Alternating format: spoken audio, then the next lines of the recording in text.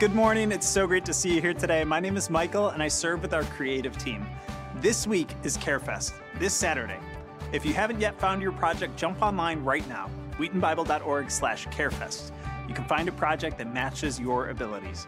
This is a great family event and a chance to reconnect with your church outdoors. If you're on campus today, you can stop in the atrium to pick up a shirt just like this. And if you're online, you can pick up your shirt on Tuesday between 9 and 5 or on Saturday morning during the kickoff rally, both at our West Chicago campus. Please be praying this week for our teams and that God's love would be felt by those we're serving. Next up, we want to celebrate new members in our church. See you at CareFest.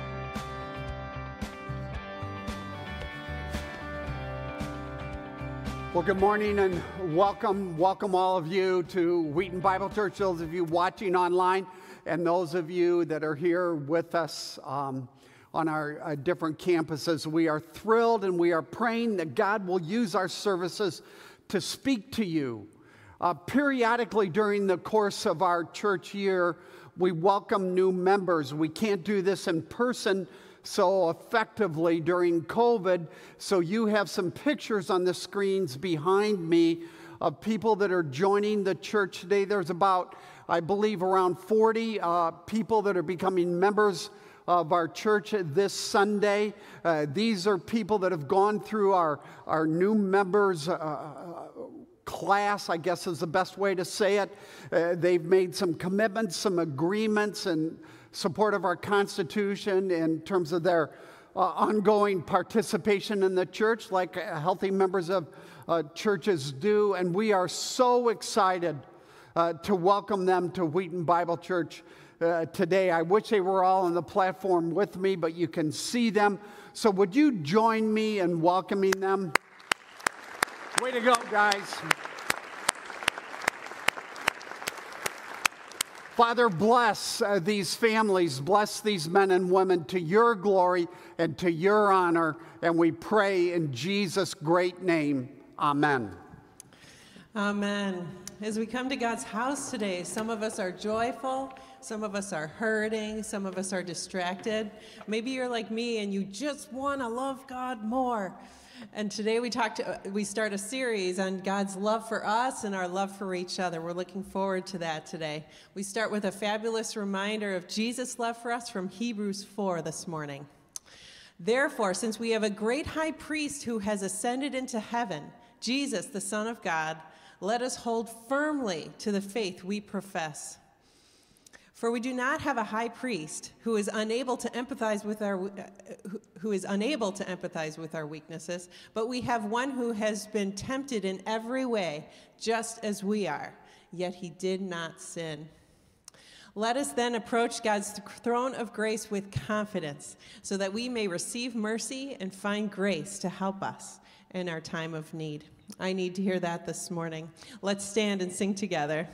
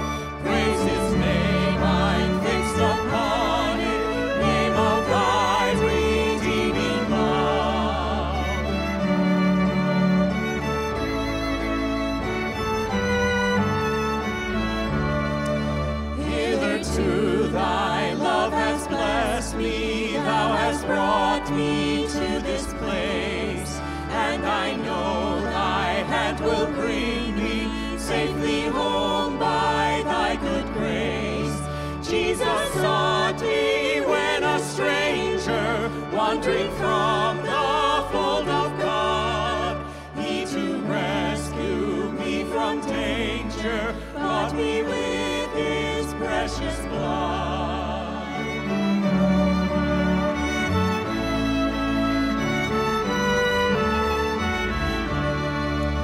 Oh, to grace how great a debtor daily I run straight to thee. Let thy goodness like a fetter bind my wandering heart to thee. Oh, to water, Lord, I feel it. Oh, to thee, Lord God, I love. Here's my heart, oh, take and seal it for thy courts above.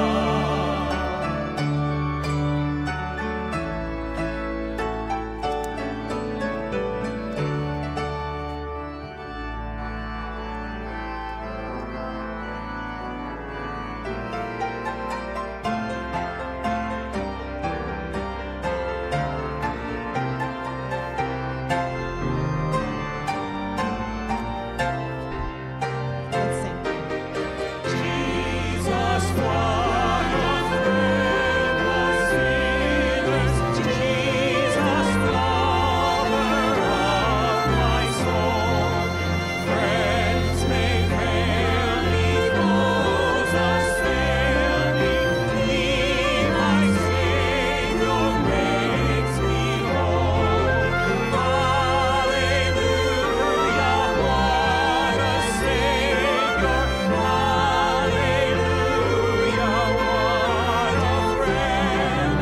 Saving, helping, keeping, loving. He is with me to the end. Jesus, what a strength in weakness. Let me hide myself in Him. Tempted, tried, and sometimes failing, He my strength, my victory wins. Hallelujah, what a Savior. Hallelujah, what a friend. Saving, helping, keeping, loving. He is with me to the end.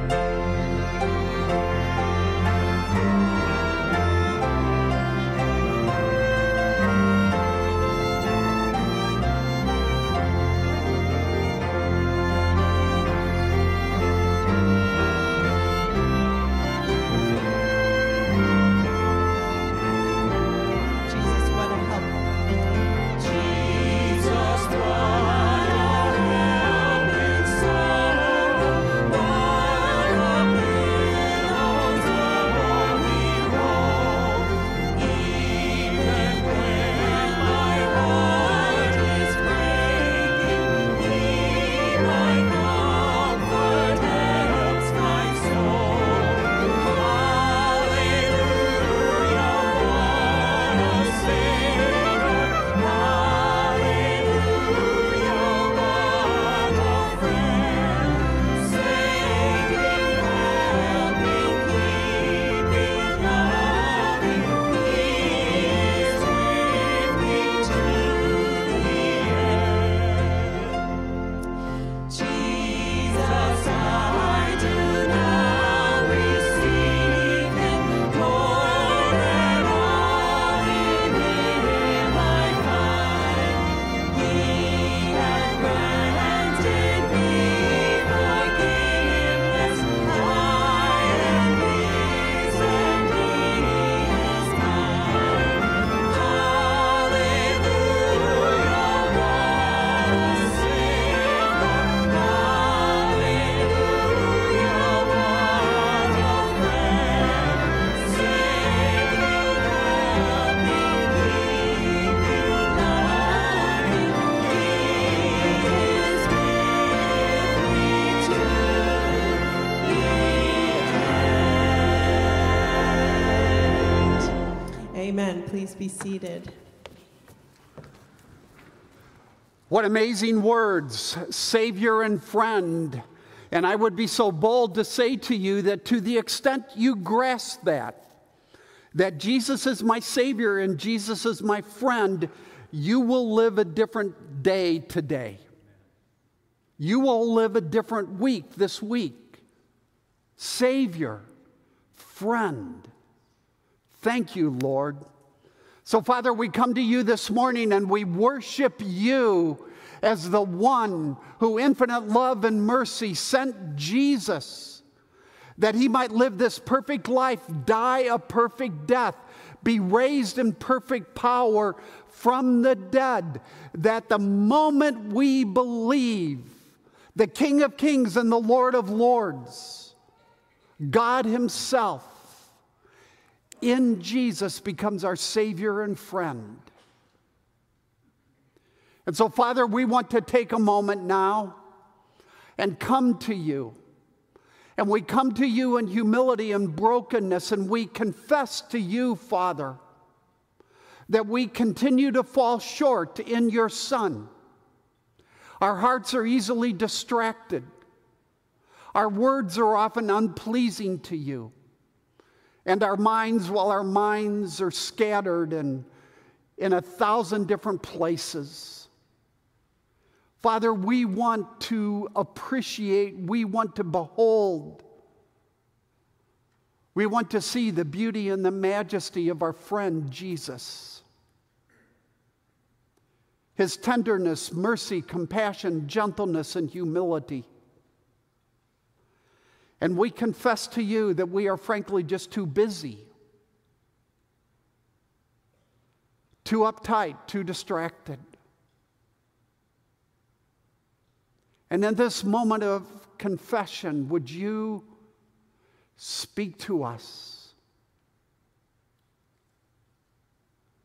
Would you forgive us for our lack of love,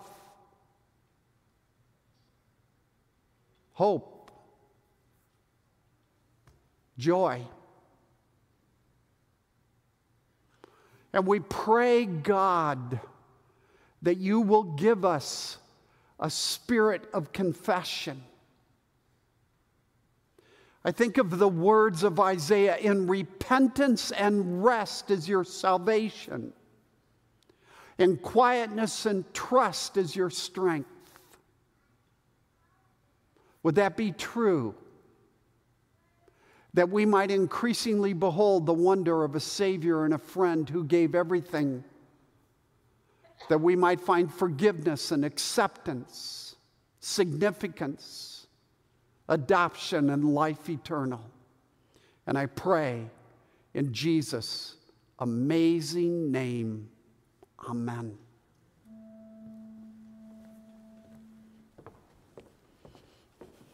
This is my story.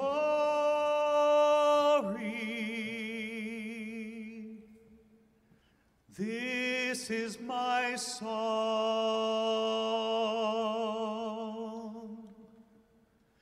praising my Savior all the day long. This is my story.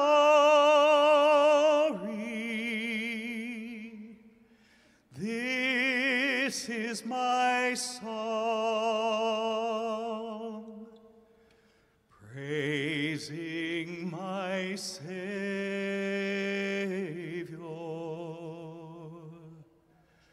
all the day long.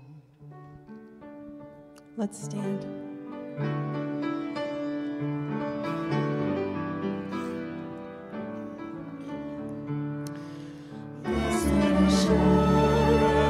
Jesus is mine. Oh, what a foretaste of glory divine, heir of salvation, purchase of God, born of His Spirit, washed in His blood. This is my story. This is my song, praising my Savior all the day long.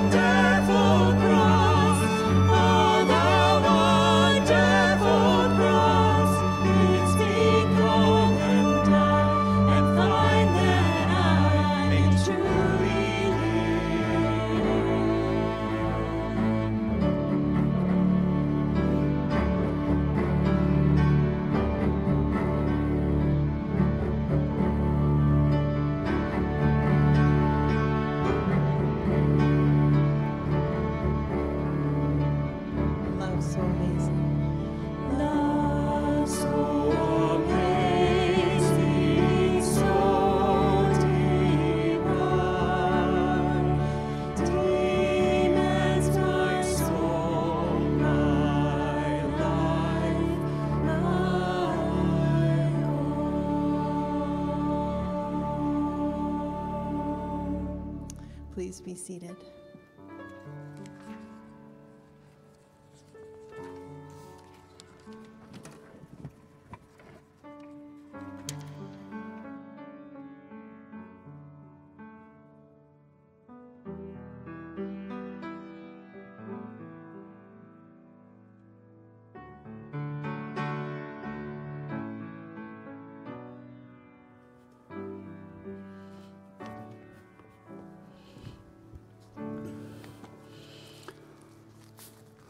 Well, good morning again. Welcome again. And it's time for us to look into God's inerrant, infallible, life-changing word. What a privilege to gather together with hundreds of thousands of churches around the world to worship God, to study His word, to listen for a word from God that we might increasingly be the people of God. And today, we begin a 7-week series on love. We're calling it Love Unfiltered. It's a 7-week series on 1 Corinthians 13. There's 13 verses in chapter 13. And it's so very practical, so very important. After all, chapter 13 is not only the greatest description on love in the Bible, it's the greatest description on love in human history. You see, it's love, not fame, not fortune, that is your greatest opportunity in life. Your love is your greatest opportunity in life. And on the other hand, your lack of love will be your life's greatest omission. And that's because according to God's word, love is the primary way we are like our loving Savior. And the absence of love is the way we are the least like Jesus. Years ago, society realized that baby orphanages just didn't work. Too many babies were dying in orphanages, getting sick. They would grow up with all sorts of emotional, social, psychological problems. Why? Because from the moment a baby is born, a baby needs to be held, hugged, talked to, attended to, whenever that baby is awake. And that couldn't take place in orphanages. And so infant orphanages around the world went away. You know, love is the primary way your relationships, your friendships, it's a primary way your marriage, your family, it's a primary way our church will thrive. And the absence of love is why those relationships die. Love is primary according to God's word. It's not just the music of heaven, it's the music of earth. It doesn't just heal a broken world. Love is what heals a broken heart. And today I can't think of a better passage as we begin this series over these next 7 weeks than 1 Corinthians 13 to hear a word from God on this critical, essential subject. So what I want to do today is I want to begin by introducing this series by looking at merely the first 3 verses in chapter 13. And I want to do 3 things in these 3 verses. I want to talk about God, I want to talk about the Corinthians, and I want to talk about you. God, the Corinthians, and you. So would you stand with me as we read together from God's holy word, beginning in verse 1. Paul is writing under inspiration. These are the words God, the Spirit, is directing the apostle to write. And Paul says, if I speak in the tongues of men or angels, but do not have love, I am only a resounding gong or a clanging cymbal. If I have the gift of prophecy and can fathom all mysteries and all knowledge, and if I have a faith that can move mountains, but do not have love, I am nothing. If I give all I possess to the poor and give over my body to hardship that I may boast, but do not have love, I gain nothing. You may be seated.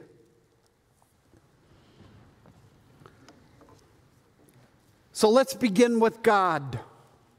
Christianity teaches us that at the center of the universe is not a single person God, but a triune God, Father, Son, and Holy Spirit, who has eternally existed in perfect, ceaseless, selfless love within the Trinity. The Father, the Son, and the Holy Spirit adore each other. They delight in each other. They honor and treasure each other. And this is so important for us as we start, because what it means is God is the source of love. God is the definition of love. God is the model of love. And heaven is a world of love. And therefore, creation, everything you see is the overflow of divine love. God's love, therefore, is always outgoing. It's eternally other-centered. It's compassionate. It's most vividly revealed in the beauty of creation. It's most vividly demonstrated in the advent of Jesus Christ, who became a man that he might go to the cross and die in the place for our sins. That is our lack of love.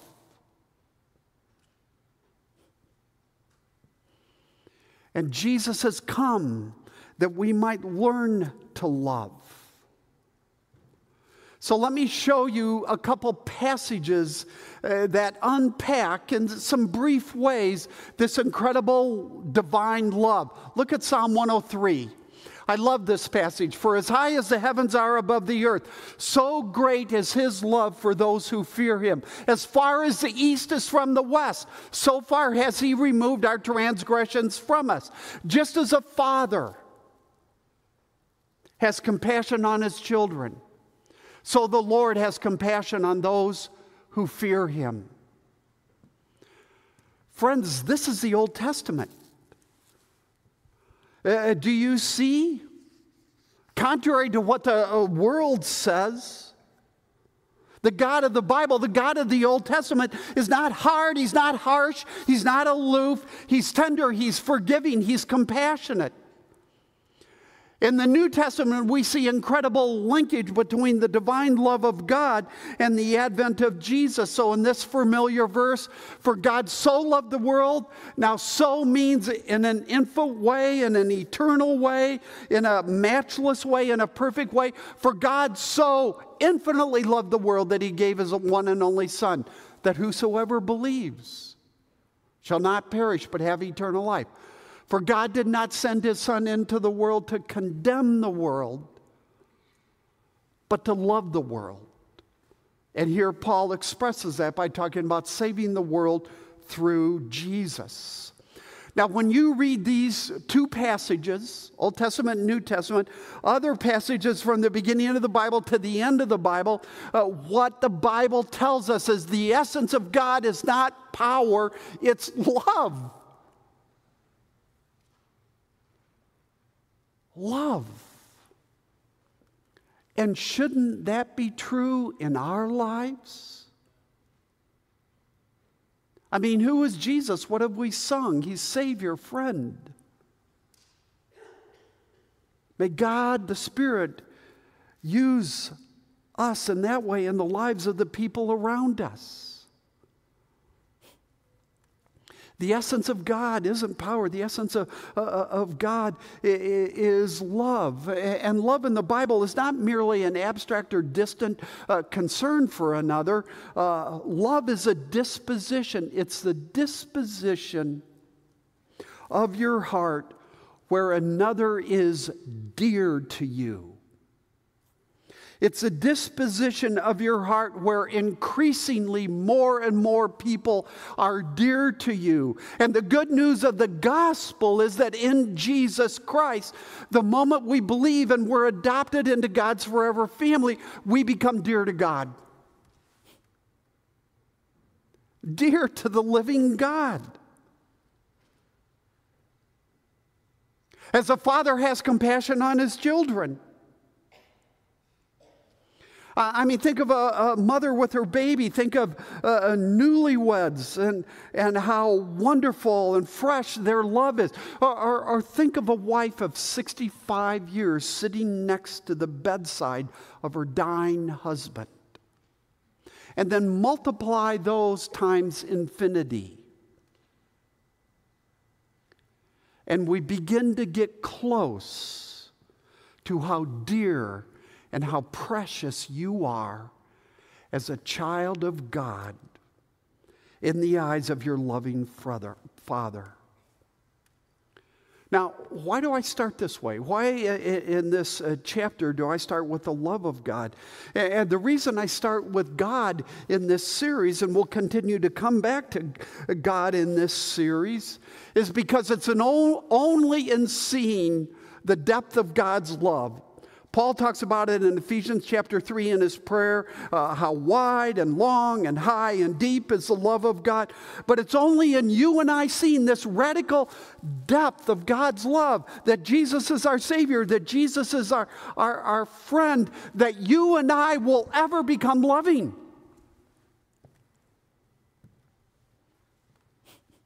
Ever. You see, love doesn't make sense. Now, here I'm making a cultural comment. Love doesn't make sense if God doesn't exist. Love doesn't make any sense if there isn't a loving God. Sacrificing yourself for somebody else. Disadvantaging yourself for the advantage of another. Good definition of love. Disadvantaging yourself for the advantage of another. Doesn't make any sense if God doesn't exist or God isn't loving. But if God does exist and God is loving, then love suddenly becomes the most important thing in life. Isn't this why Jesus tells us the greatest commandment is to love the Lord your God with all your heart, all your soul, all your mind? And the second is to love your neighbor as yourself. Love, love, love. Isn't this why, if you look at the last verse in chapter 13, Paul tells us here in 1 Corinthians that it's not faith, it's not hope, but love that's the greatest virtue. 1 Corinthians 13, and we'll unpack this in the weeks to come, is ultimately a description of divine love. And we can't look at this horizontally. We've got to look at it vertically. It's also a description of people like you and me, ordinary people, common people, people who have a lot of pain, people who have a lot of hurts, a lot of confusion, a lot of hassle and stress in life. It's a description of what these kind of people like us look like who have been ravished by the love of God in Jesus. And my point in beginning with God is we can't get there. You cannot get to this life of love unless you are a person that is blown away by and continually basks in and clings to the radical, infinite, sacrificial, surrendering, humble love of God. And I want this for you. I want you to so see God that the Spirit takes this series and opens your life and exposes to you, like I have these areas in my life where you're not loving, and shows you how you can be increasingly loving. So that's God. Now let's turn to the Corinthians. This is where gets interesting, and I'm going to say some things some of you may have never heard before. But let me say the obvious. 1 Corinthians 13, beginning in verse 4, we didn't read that. I didn't have the time this morning. 1 Corinthians 13 is a favorite passage for weddings. And it was only women that said that. Did you notice that? What's that about? Men, where are we? And it should be a favorite passage, right? But here's the deal. When we read this passage at places like weddings, other places, I recently was asked to use this as my text for a funeral service. But when we read these verses out loud, sometimes we fail to appreciate the backstory. We miss the 12 chapters that come before chapter 13, the 3 chapters that come after. Because the reality is chapter 13 is part of a sad story. A sad story of a broken, dysfunctional people, a broken, dysfunctional church. So chapter 13, instead of being words of comfort, are actually words of rebuke and warning. Now, let me explain. Corinth, and here I'm talking about the city, was one of the biggest cities in the first century world. It was a commercial powerhouse. It was a business center, an urban city in southern Greece. And it was notoriously corrupt, sex saturated. But because of the commercial horsepower, it was full of wealthy, brilliant movers and shakers who knew how to make money and loved making money. And it was said that you didn't come to live in Corinth, you came to get wealthy in Corinth. You came to do in Corinth. And so Corinth had this amazingly talented pool of people. But yet the city, the culture was so notoriously corrupt that the noun Corinth was turned into a verb to Corinthianize, which meant to live life without morals. Now, a couple of years ago, I had the opportunity to co-lead a tour of Paul's first missionary journey in Turkey and Greece, and it was just a fabulous tour. And Rhonda and I found ourselves one morning standing in the ancient ruins, first century Corinth, where the archaeology is so supportive and confirming of the Bible. I mean, they've discovered a first century church in these ruins, and we're standing right there. And this woman was absolutely brilliant. She was a /historian, archaeologist, and she was explaining all the wonder of ancient Corinth to us. And then she spent a whole lot of time telling us about how Corinth was a center of sex trafficking and all the evils around it. But God is a God of love, right? Oh, okay. God is a God of love, right?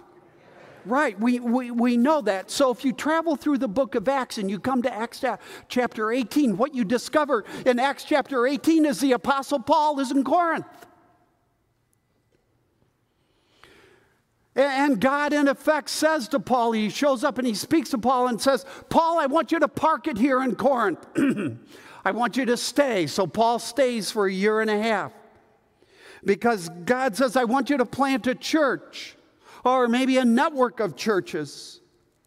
Because I have my people here in this needy, corrupt city, and I love them. And so Paul stayed, and Paul planted a church. And maybe that's the church where Rhonda and I were standing. We don't know for sure.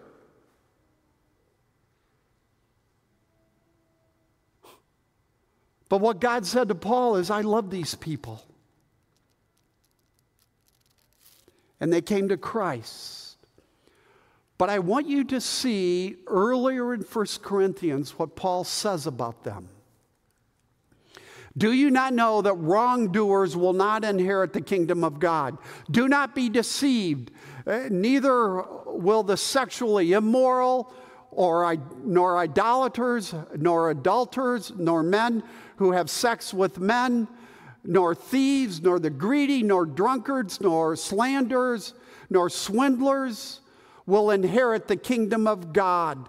And now notice verse 11. This is my point. And such were some of you, Paul says. Now, don't be alarmed. A lot of those descriptors describe me before I came to Christ.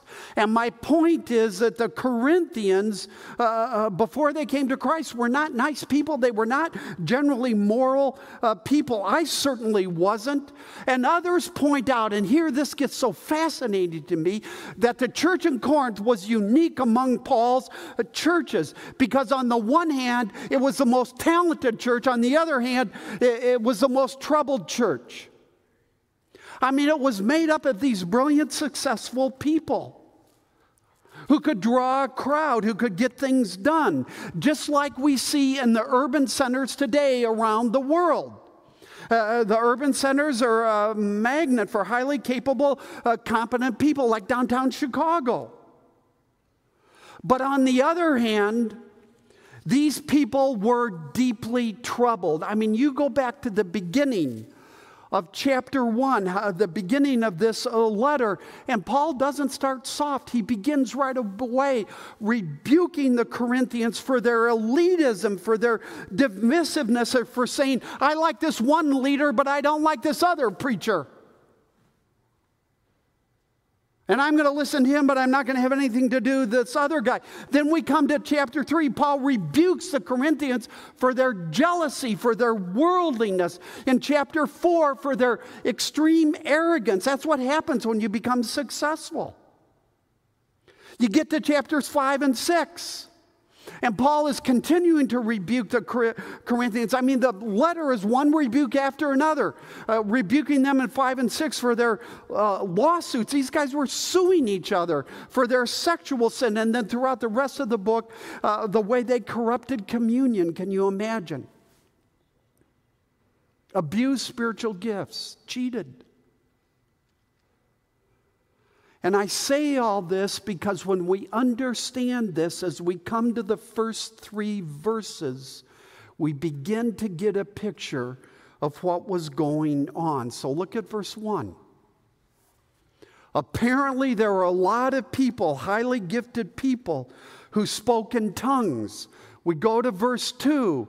Apparently there were a lot of people, highly gifted people, who had the ability, the gift of, spiritual gift of prophecy, declaring the truth, declaring God's word, people that could unravel mysteries, people that had knowledge, people that didn't just have ordinary faith, but exceptional faith. And what we see in verses 1 and 2 is these are not just ordinary spiritual gifts, these are exceptional, extraordinary spiritual gifts. I mean, here it's the faith that moves mountain. That's visionary faith. That's leadership faith. Paul is talking here about leadership gifts. That's why in the previous chapter, chapter 12, he talks about these extraordinary gifts and why he'll return to them in chapter 14. So apparently, Corinth was Paul's most gifted church.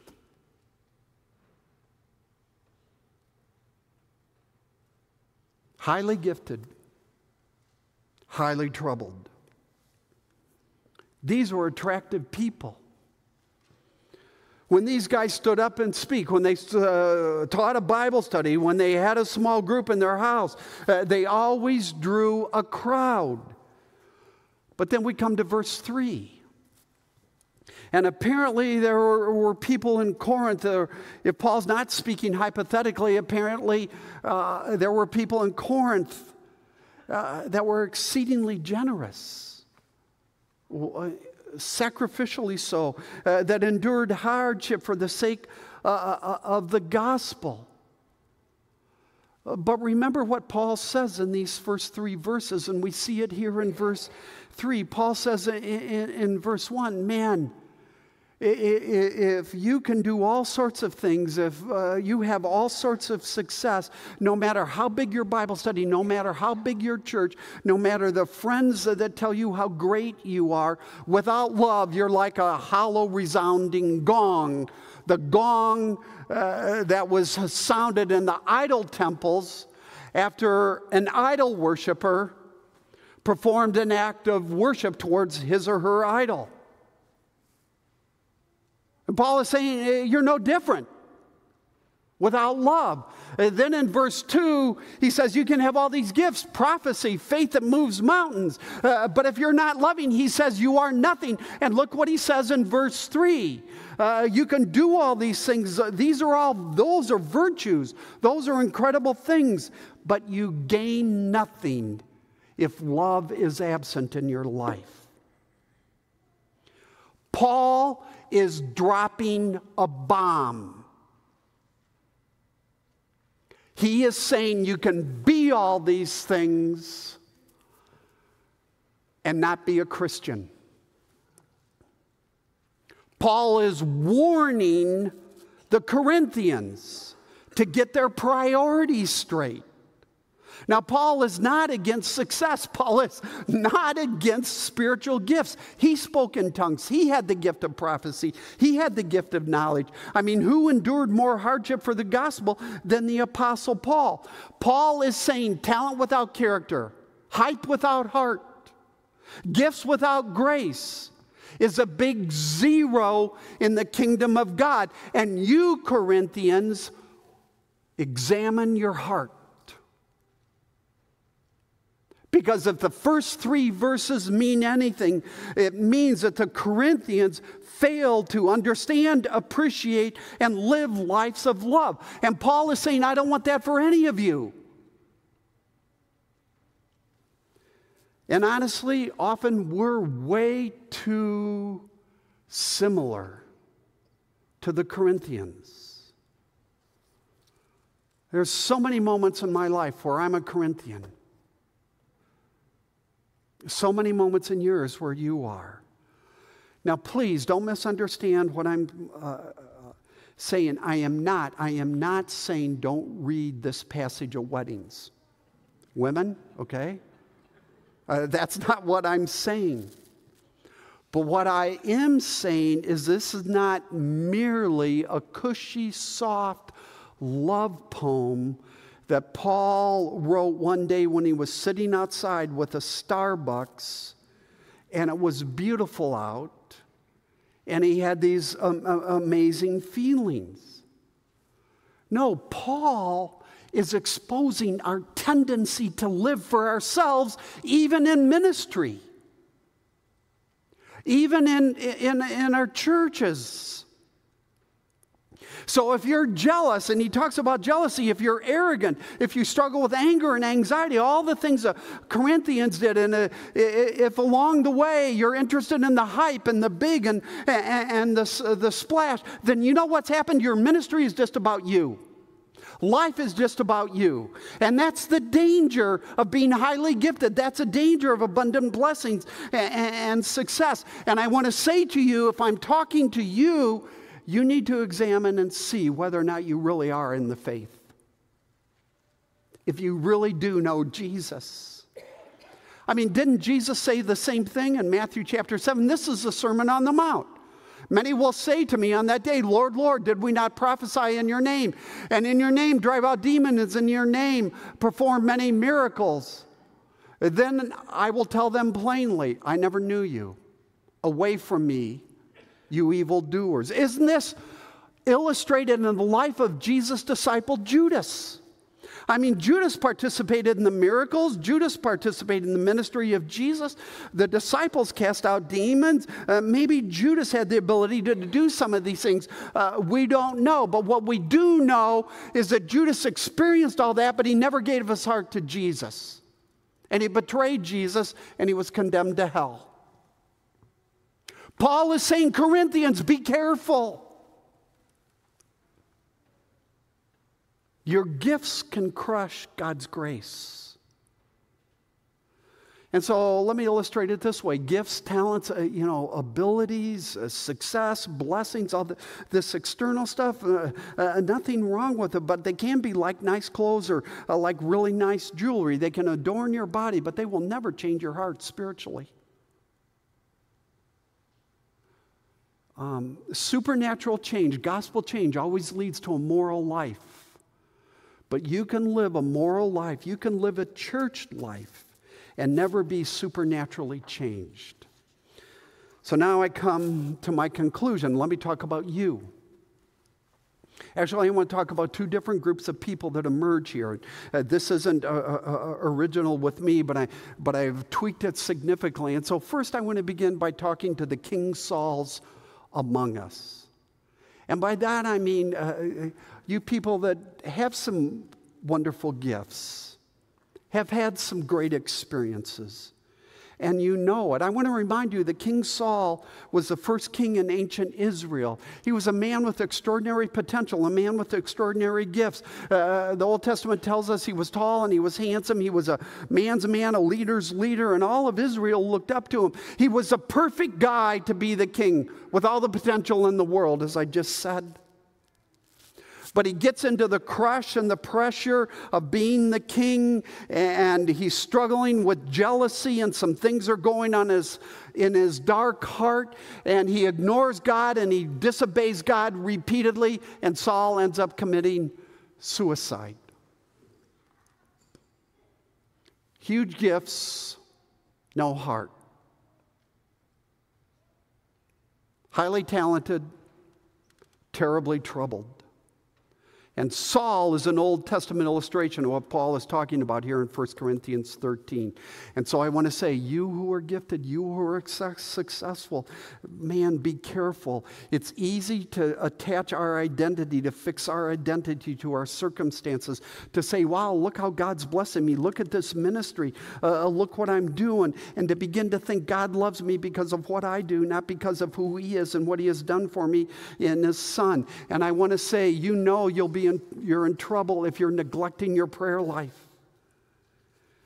If you're sitting in judgment on others, if you're sitting in judgment on the church, if you're distancing yourself from the church, if you harbor grudges, if you just see yourself as better, and there's not a devotional life, you're not striving to lay hold of the living God, then you are in danger like the Corinthians were in danger. And I want to invite you to lay hold of the majesty and the beauty of the love of God in Jesus.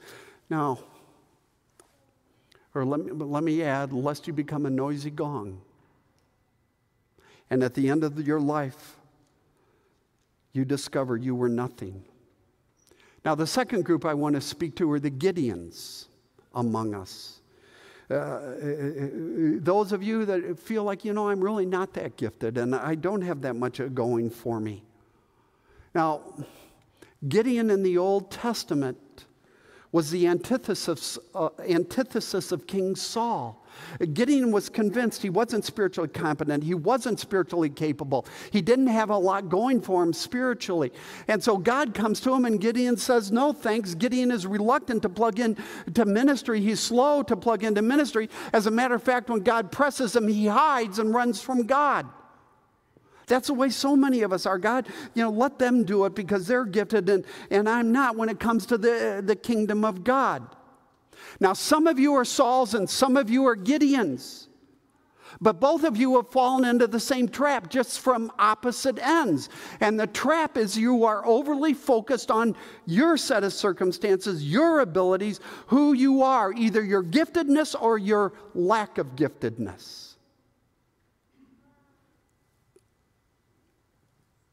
And so if you are here and you find yourself to be like a Gideon, reluctant to plug into ministry, not sure you have much to offer, let me remind you, the argument here is it's not your gifts, it's your godliness that's expressed in love. That matters. Let me encourage you to pursue godliness because you are going to be amazed at how the living God is going to use you. I mean, after all, he sent his son for you. So here's my point. My point is no one loves you like Jesus. And to the extent we see and comprehend the beauty and the majesty and just how flat awesome God's love for me is, for you is, then we will begin to take steps down the road called love. And that's when you will thrive. And that's when Wheaton Bible Church will thrive. Let's pray. So, Father, we come to you and we praise you and we thank you for all you have given us in your Son. We honor you and we exalt you and ask that you would work and you would draw us to Jesus. And we marvel at your grace. In Jesus' name, we pray. Amen. Let's stand.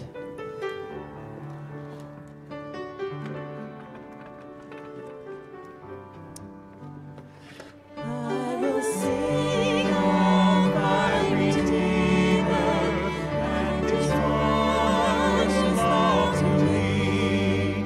On the cruel cross He suffered from the curse to set me free. Sing, oh, sing of my Redeemer, sing, oh, sing of my Redeemer. With His blood with His blood He purchased me. On the cross He healed my pardon. On the cross He sealed my pardon.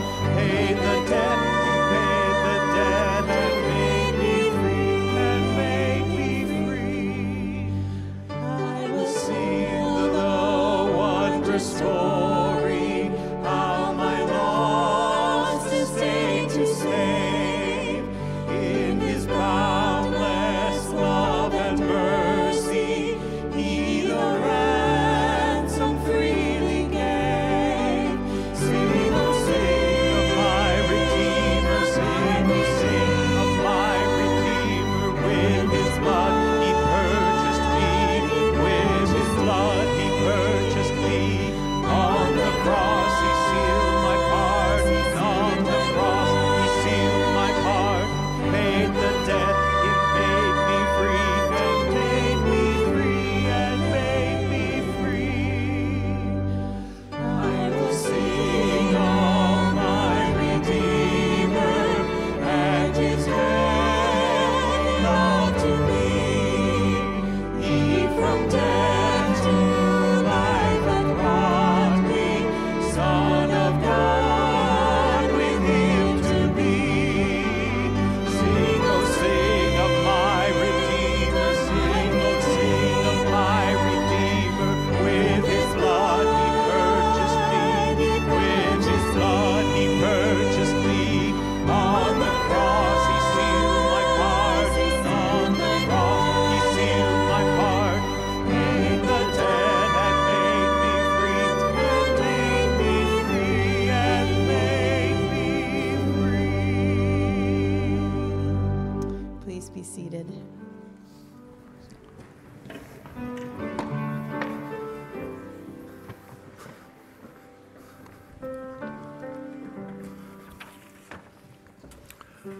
Good morning. My name is John Walker, and it is my honor to serve as chairman of your elder board. Today, we have an important update on our journey together as a church. As you recall, in March of 2020, Pastor Rob announced to the congregation his intention to retire from his role as senior pastor effective this year. In June of last year, we launched our search for our next senior pastor, a leader who deeply loves God, who will deeply love us, and whom we will deeply love in return. The commitment of the search committee and the elder board has been to faithfully seek the guidance of the Holy Spirit in this important undertaking, supported by your prayers for wisdom, peace, and unity. It has been exciting to see God working in our hearts and in this process and through this process to bring us His provision in His timing. Now, there has been some turbulence along the way, and God has opened doors and God has shut some doors. I'm happy to announce that the search committee and the elder board are completely of one heart, one mind, and one voice in recommending to the congregation of Wheaton Bible Church that we call Hannibal Rodriguez as our next senior pastor.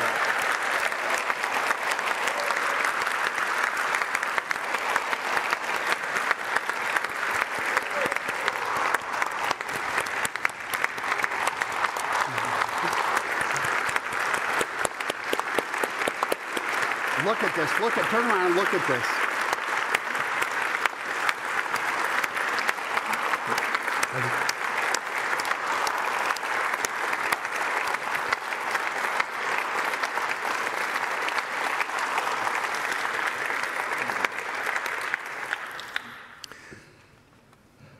Of course, we want you to join us in the next steps of this journey. At this time, Jim Getz, chairman of our search committee, will outline those next steps and how you can participate. And this will be followed by a word from Pastor Hannibal, and then Pastor Rob will lead us in prayer. As we consider our next steps together as a church, we want to praise God for His sovereignty and His provision. You know, we want to look back at God's faithfulness. We want to praise God for the faithfulness of Rob in his 27 years now of ministry.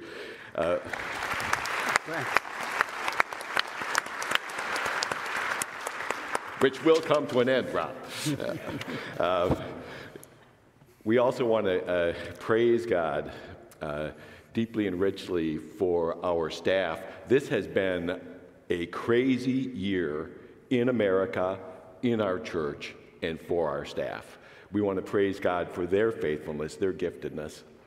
We also want to praise God this morning for the work of your elders, your search committee, and our lay coalition. They have so faithfully considered where God is leading us. We have prayed for wisdom, we have prayed for peace, we prayed for unity, and we praise God for what He has provided in that. You will want to hear their testimonies. Pick your elder, pick your lay coalition member, pick your search committee member, get their testimony here in this journey. We praise God for that. And we praise God for your faithfulness, your prayer. We particularly, as we took curves in the road, sometimes I say we took a curveball to the nose. As we considered God's direction, we so appreciated your prayer, and we especially are grateful for God's leading in Hannibal's heart and Heidi's heart, bringing them together as a couple, bringing them to the call to be our senior pastor. So we're praising God. Now we ask you all to join in our next steps together. We hope these are really big steps that reflect God's love and God's power in our midst. And step number one, May 7th, we're going to have a night where we interview Hannibal and Heidi. This is going to be a blast, we think. So come here 7:30, May 7th, and we're going to have just a fun time of interaction. We're going to invite everyone. You will need to register, but we're going to invite everyone in the church to that. This is a big place, and we hope many people can make it. That will be followed by an all-church prayer night on May 12th. That will be at 7:30 here. Also, we will have 2 town hall meetings, one on Tuesday, May 11th, and one on Thursday, May 13th. That is followed by the congregational vote, and if there's one date we want you to lock in, it's May 16th. We are recommending, as your elders and as the search committee, we are recommending Hannibal and Heidi serve. It is your prayer and it's your decision. We will offer absentee ballots and we will offer the in-person meeting. We hope many of you are able to make it to that meeting on May 16th where we consider God's call. All of that will lead to a Sunday of transition at the beginning of August. Lord willing, with your support, Hannibal would assume the role of senior pastor at Wheaton Bible Church. All of this will be shared with you in a letter and an email this week. We are very, very grateful for what God has done. We're grateful for your joining us in this journey. Please join in all ways you can. And now I will try to get out of the way a few words from Hannibal.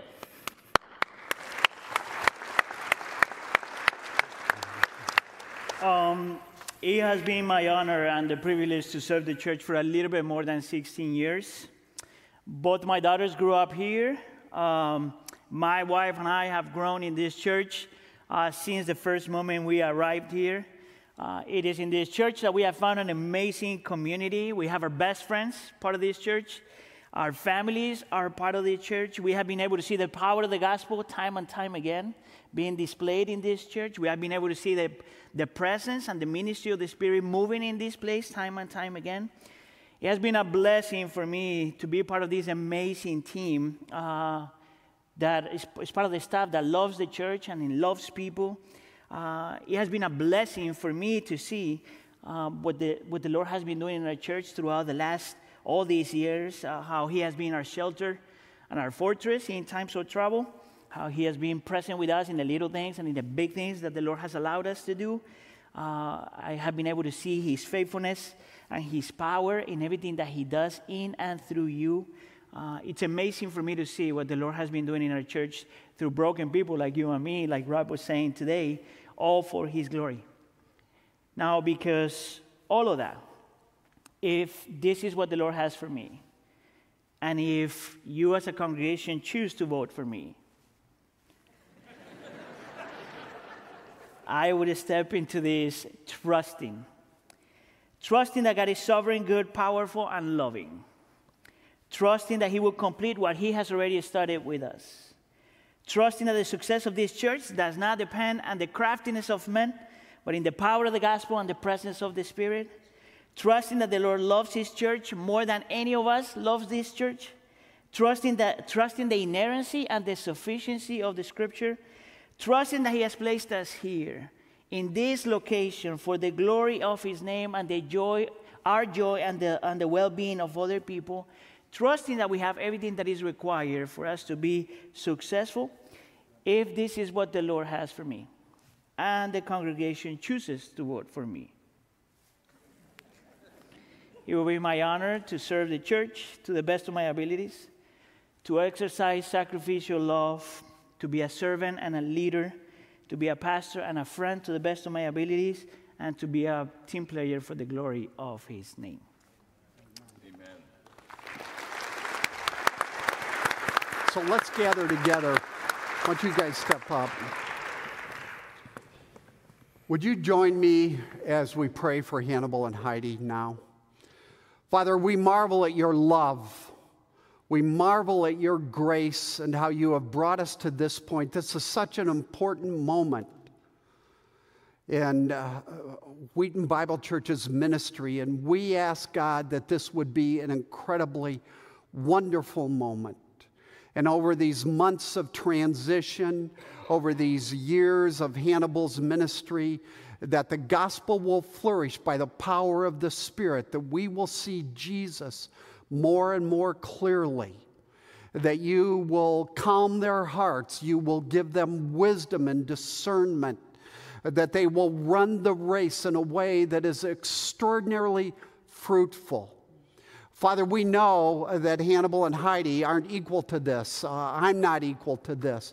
We know that we are dependent upon you, dependent upon the grace of God in our hearts. I pray for that grace in abundance for this dear couple and their 2 daughters. We ask that you will do things in the months and years ahead here at the church that will glorify you, that people will come to Christ. Large numbers of people will come to Christ. People will be discipled. That we will look back and look at this moment and say, wow, God, did you do something amazing?